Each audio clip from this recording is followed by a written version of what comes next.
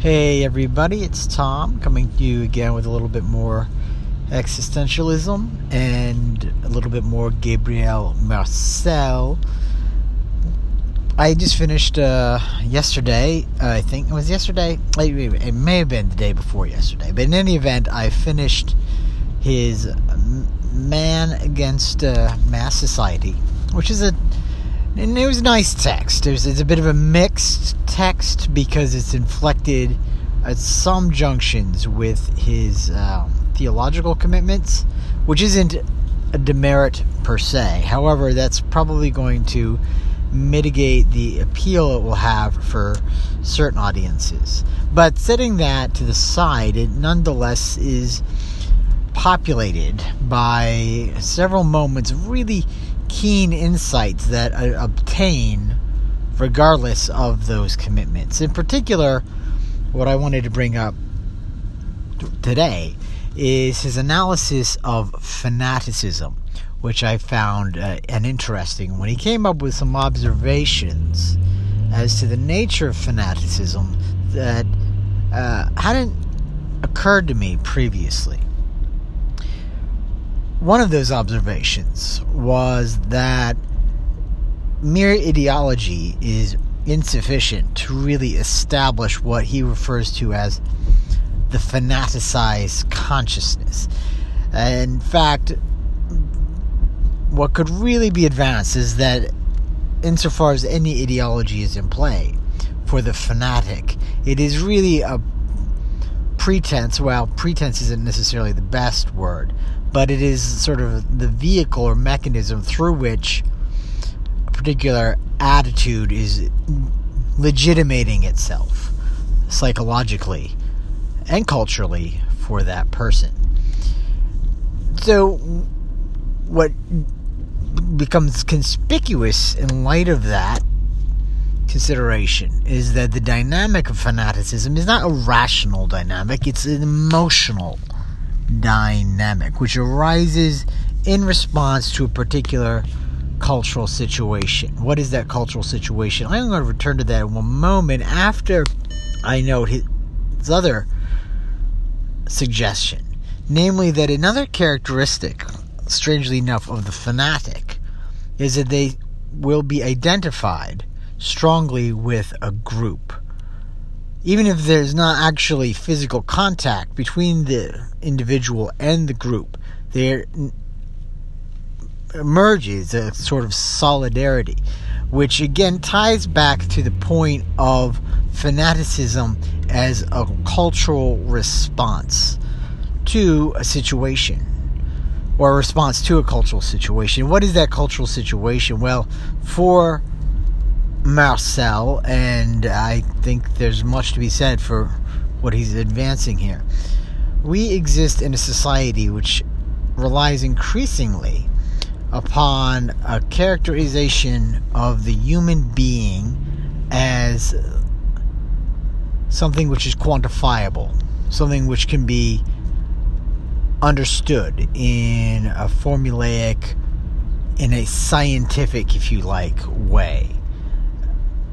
And in as far as this image of the human being is something which is reducible to a definite set of concepts that can be orchestrated, manipulated, conducted along certain avenues, presumably to obtain certain outcomes, what we have is a displacement of appreciation and valuation of our nature as embodied beings in a specific cultural situation with a specific cultural rootedness, if you like. That our identities as individuals, as members of families, as groups, are by this dominant, more calculating perspective as to who and what we are, become threatened, become undercut. And the response, the result is a sort of vertigo, a sort of disorientation, a kind of anomie, an alienation. Not so much alienation, though that's there, but the inflection is more on the sense of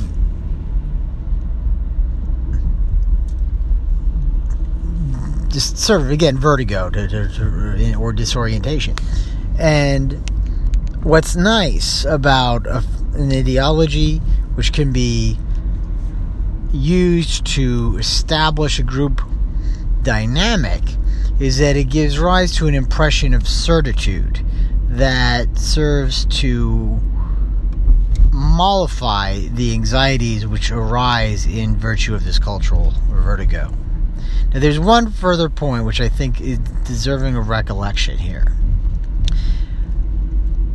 Along with the importance of ideas or ideologies for serving a sort of conductive role and some sense of a group, even if it's a projection, there's the need for these terms to constellate around a singular individual or a charismatic individual or set of individuals to personalize their significance.